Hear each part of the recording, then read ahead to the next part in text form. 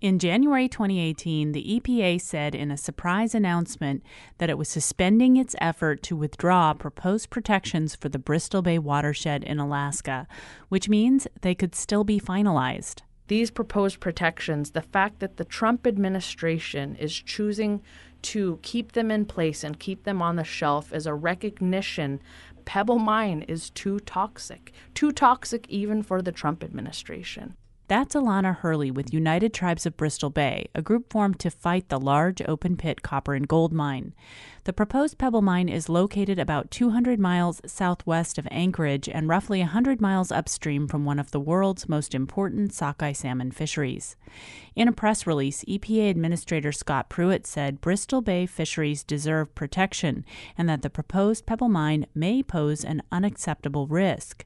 EPA intends to solicit additional public comment on the issue. Pebble Limited Partnership spokesperson Mike Heatwole says the company is forging ahead. If you look closely at the EPA's announcement, they make it clear that nothing in the decision deters or derails the application process for our project. We're in permitting and continuing to move forward. Next phase will be the scoping process. Also in January 2018, new details were released about the proposed Pebble Mine when an application to build the project was made public by the U.S. Army Corps of Engineers. Heatwole says there are several notable changes to their plans in the application. The size difference compared to our early estimates of 12.7 square miles is now at about 10.7 square miles. So we've been able to make the facilities in and around the proposed mine site more compact. We're proposing a natural gas pipeline from the Kenai Peninsula across Cook Inlet and then under Iliamna Lake in order to get natural gas to our mine site in order to run our electrical generation. In addition, the application shows the company wants to build roads, an ice-breaking ferry, and a port on Cook Inlet to transport minerals out. In February 2018, a group of Native Village corporations representing shareholders from communities closer to the proposed mine site issued a joint statement.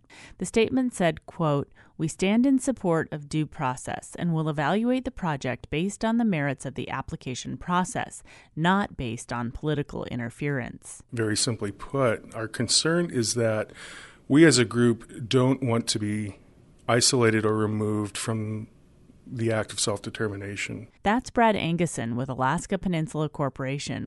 Anguson explains that he and other leaders who signed on to the statement want to make sure the project gets a full and fair review.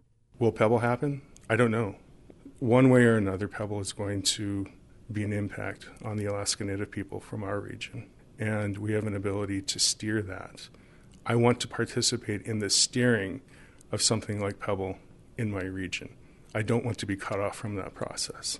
Anguson added that his village corporation has recently added 3 new subsidiaries for a total of 5 in anticipation of the mining company's needs. Alana Hurley with United Tribes of Bristol Bay says the permit application confirms their concerns.